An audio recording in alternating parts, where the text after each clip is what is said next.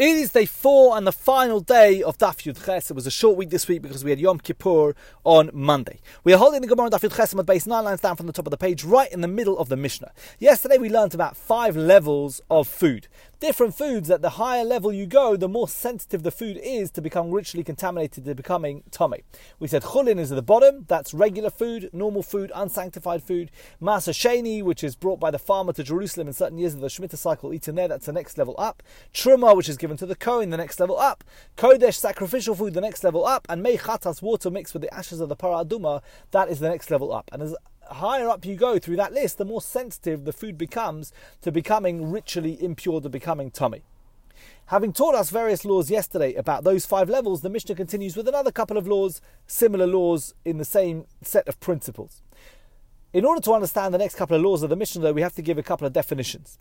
The first one is tumas midras. Tumas midras literally means treading. Midras means to tread. That's referring to the tumah acquired by an object when a zav or a zava or a nida rest their weight on the object. It's an ava tumah, and therefore it contaminates people and utensils. Number 2, we have to define what is an amaretz. An amaretz is a person who's ignorant. They're ignorant, they're not bad people, but they're ignorant. They eat chulin, even unsanctified food, without regard to the state of tahara or tumah of the food. That they don't even care. They don't care whether the food is tamei tahara, whether they're clean or not clean. It doesn't bother them. They don't really think about it. They're not particular about it. Now, since they're not particular about it, they're presumed to be careless with regarding any laws affecting tumah and tahara. That's an assumption we have to make. Again, they're not bad people, but they're ignorant people and they're not particular about these things. We have to assume that they're not particular about tumah and tahara. In contrast, prushim, these are people who are considered to be separated ones from the word parush. In other words, people who are more particular, they're people who are careful to eat even chulin only in a state of tahara. So you have people who are parush, they're very careful only to eat unsanctified food in a state of tahara, and amaretz, who are completely the opposite, they could not care less. So the Mishnah says, big day amaretz midras leprushin. The clothing of an amaretz, someone who's ignorant and therefore careless about these things, their clothing is considered to be tummy through midras for prushim. In other words, a parush has to assume that the clothing of the amaretz, even though the amaretz says, my clothing is tahor, nonetheless a parush has to assume that the clothing is tummy. We have to assume that maybe when he was a zav, or maybe his wife, when she was a nidar, sat on that clothing, and therefore a parush has to assume that about the clothing of an amaretz. Big day prushin midras lo'ochle truma. As you go up through the list of foods, remember, what did we have after chulin? We had next masa sheni, which the Mishnah interestingly omits from this list that we're about to list, and the Gemara is going to ask and discuss why does it miss out masa sheni. But after masa sheni was truma. So big day prushin midras lo'ochle truma. In the same way that the clothing of an amaretz is considered to be tamei through midras for someone who's a parush, for someone who always eats chulin in a state of tahara and is very particular about that. Similarly, the clothing of a parush is considered to be midras, tamei through midras, for those who eat truma. In other words, a kohen, they are even more careful when they come to eat truma than a parush is when they eat chulin, because truma is more sensitive to becoming tamei than chulin is, and therefore, even though you're dealing with someone who is very careful to only eat chulin in a state of tahara, nonetheless, a kohen cannot rely on that person to say that their clothing is tahar. A kohen has to assume that a parush's clothing is tamei, because a kohen is even more careful about their clothing than a parush is. Big day ochle truma midras lekodesh. Go up another level. The clothing of those who eat truma, in other words, a kohen, is considered tamei through midras for those who eat kodesh. A kohen who's eating sacrificial foods has to be even more careful, and therefore they can't trust the kohen who is only eating truma, that they say their clothing is tar. The person eating kodesh has to assume, the person eating truma, that their clothing is tummy. Big day kodesh midras lachatas. And finally, as you go up the final level, the clothing of those who eat kodesh is considered tummy through midras for those who handle chatas water, which is the top level that we learned in the Mishnah yesterday. Someone who's handling the water of the ashes, the water mixed with the ashes of the parah aduma, has to be even more careful and can't trust anyone else, that their clothing is tar. The Mishnah illustrates these laws with a couple of real-life examples. Yosef ben Yoezer was the most devout Kohen in the priesthood, and he ate truma all the time. And yet, his cloth napkin was considered tamei through midras for those who ate kodesh. Even though he was the most wonderful Kohen, those who ate kodesh couldn't trust him because of this law, this rule. It's not a personal rule. It's just a rule that applies to everyone. Yochanan ben Gudgada haya ochal al taras hakodesh kol yomav. And Yochanan ben Gudgada ate even his chulin food according to the tahara standard of kodesh his entire lifetime. And yet v'haisa mispachto midros lachatas. Even though he ate chulin food and kodesh food, he ate it to a kodesh standard. Nonetheless, the elevated top level, someone who was handling the mei chatas, the waters mixed with the ashes of the parah adumah, had to consider his clothing as midras. His cloth napkin that he ate with had to consider that to be tumas midras. So this rule applies to everyone, not just an amoretz, not just the regular person, but even the greatest of the Talmidei Chachamim, the greatest kohanim. It just depends on what type of food they're eating, and if someone else is eating the next level up, they have to assume that the level down, they cannot be fully trusted, or we cannot rely on them, that we have to make an assumption that their clothing or the things that they're sitting on could be tumas midras. That's the end of the Mishnah. We now commence the Gemara. The Mishnah said yesterday that chulin, masa sheni, and truma, those first three levels, they all require hand rinsing prior to involvement with them. You have to wash your hands. So the Gemara asks, chulin or masa mibol netilas yadayim? The Gemara says, I know that truma needs washing of hands, but chulin and masa sheni, those bottom two levels, do they really need hand washing? V'ramini. But we ask a contradiction on this Mishnah from a Mishnah in Bikurim. This Mishnah seems to imply that you have to wash your hands for chulin and masa sheni. But the Mishnah in Bikurim says that Truma v'Bikurim, that there are rules that are applicable to Truma and Bikurim that are not applicable to Masa Sheni and Chulin.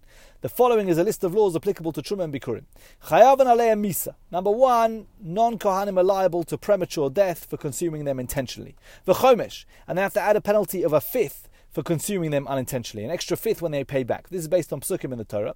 And as we've said, this is now an obvious statement, they are prohibited to non-Kohanim, and we know that already because we know that non-Kohanim would be liable a death penalty if by the hands of heaven if they eat them. The Mishnah just says this line, they're forbidden to non-Kohanim, in order to contrast it.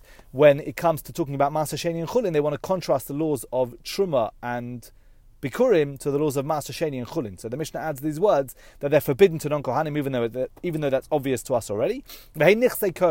These things, Truma and Bikurim, are the property of a Kohen. In other words, once a Kohen receives them, it's their personal property. He can use it to buy something, even something that's not food. He can use it to betroth a woman with. If they become mixed with ordinary produce, they're nullified in a mixture of 101. In other words, 1 part Truma with 100 parts Chulin, or 1 part Bikurim with 100 parts chulin, that's batel, that's considered to be nullified, and an ordinary person could then eat those foods. And now this is the important part of the Mishnah, they require hand rinsing before involvement with them. So you see that's a law that the Mishnah in Bikurim says is specific to Truma and Bikurim. Let's continue. V'harav shemesh, someone who's immersed himself requires the arrival of sunset before partaking of them. Someone who is required to go to the mikveh for a certain tumah ritual impurity. He cannot eat immediately after going to the mikveh. He can't eat Truma and Bikurim. He has to wait till sunset. Harei elu v'Truma Bikurim. These laws apply for Truma and Bikurim. Good. Masha ein came b'maser, but the Mishnah says these are not true for Masa Sheni. V'kol came b'chulin, and all the more so for Chulin. All the laws that we listed are not true for Masa Sheni and Chulin. So the Gemara says, Kasha Maser Maser, Kasha Chulin Chulin. We've got a couple of questions here coming out of this. Because this Mishnah in Bikurim says that you need hand washing only for Truma and Bikurim, and not for Masa Sheni and Chulin. And yet our Mishnah said you need hand washing for both Masa Sheni and Chulin. So there's a question on Maser and a question on Chulin. Both Maser and Chulin are contradicted. The laws are contradicted between the Mishnah in Bikurim and the Mishnah that we've just learnt here in Chagiga. So the Gemara attempts to answer, Bishlama Maser and Maser Lekashya, we can reconcile the laws about Maser. That the Mishnah in Bikurim says you need hand washing, and the Mishnah in Chulin says, and the Mishnah here in Chagiga says you don't. Because you can reconcile them and say one of them is the position of Rabbi Meir and one is the position of the rabbis. How so? This none as we learned in the following Mishnah in Parah. The Mishnah says, anything that requires immersion in the water of a mikvah under rabbinical law. In other words, it's tahar under biblical law, but tameh under rabbinic law, and is a sheni l'tumah. Matamei as kodesh, it can contaminate kodesh, sacrificial foods, through contact, or posel as truma, and invalidates truma for consumption through contact. Or mutar lechulin or maser, but is permitted in regards to chulin and maser sheni. Div Rabbi Meir, this is the view of Rabbi Meir. V'chacham osrim b'maser, but the sages, the rabbis say no. Maser sheni has got the same law in this regard as kodesh, as truma. That chulin is separate, but Masa Sheni we're stringent on. So we can say that our Mishnah, which requires hand rinsing for Maser Sheni, follows the rabbis, who are stringent about this when it comes to Maser Sheni, while the Mishnah in Bikurim, which says Maser Sheni doesn't require hand washing, is like Rabbi Meir. Rabbi Meir treats Maser Sheni, like Chulin. Ela Chulin Chulin Kasha. So the Gemara says we can reconcile the position about Maser Sheni, because we've got two views in Tanaim about Maser Sheni, Rabbi Meir and the rabbis. But when it comes to Chulin, we've got a problem, because nowhere do we find a Tana, an author of Mishnahs or Brises, who holds that you need to wash your hands before you eat Chulin.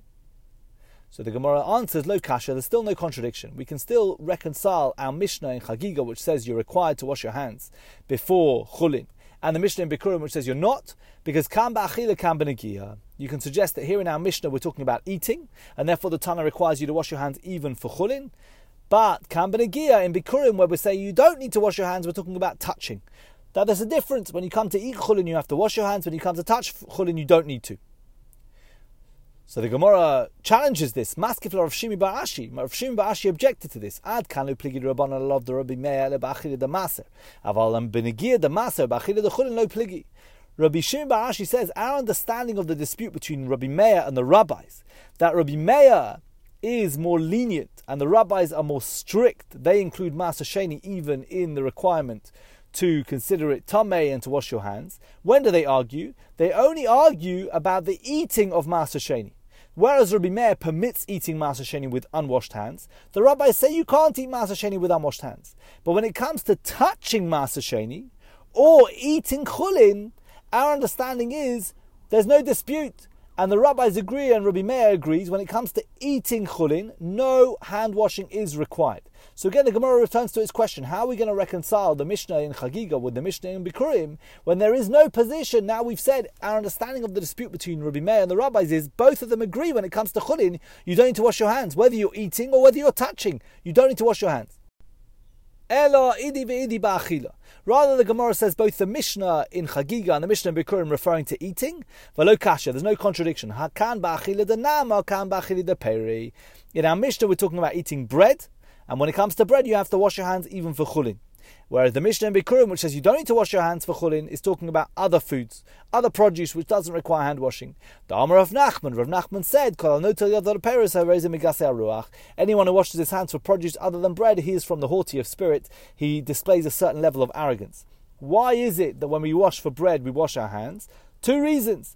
One is that eating with clean hands is a form of holiness, and the Jewish people should be holy, and therefore when it comes to eating a proper meal, we're required to wash our hands. The second is as a safeguard for the Kohanim. The Kohanim always eat truma. When they're always eating truma, we want to make sure they eat their truma in a state of purity, and to encourage them to always wash their hands before eating truma, so we tell everyone else to wash their hands also as a safeguard for the Kohanim, that they should be around always people who are always washing their hands before they're eating.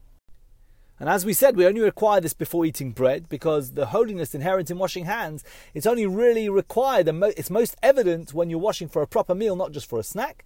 Perhaps another reason why we only do it before bread is because most truma is taken probably from dagan, from grain, and therefore when we encourage the Kohanim most is when we wash for bread.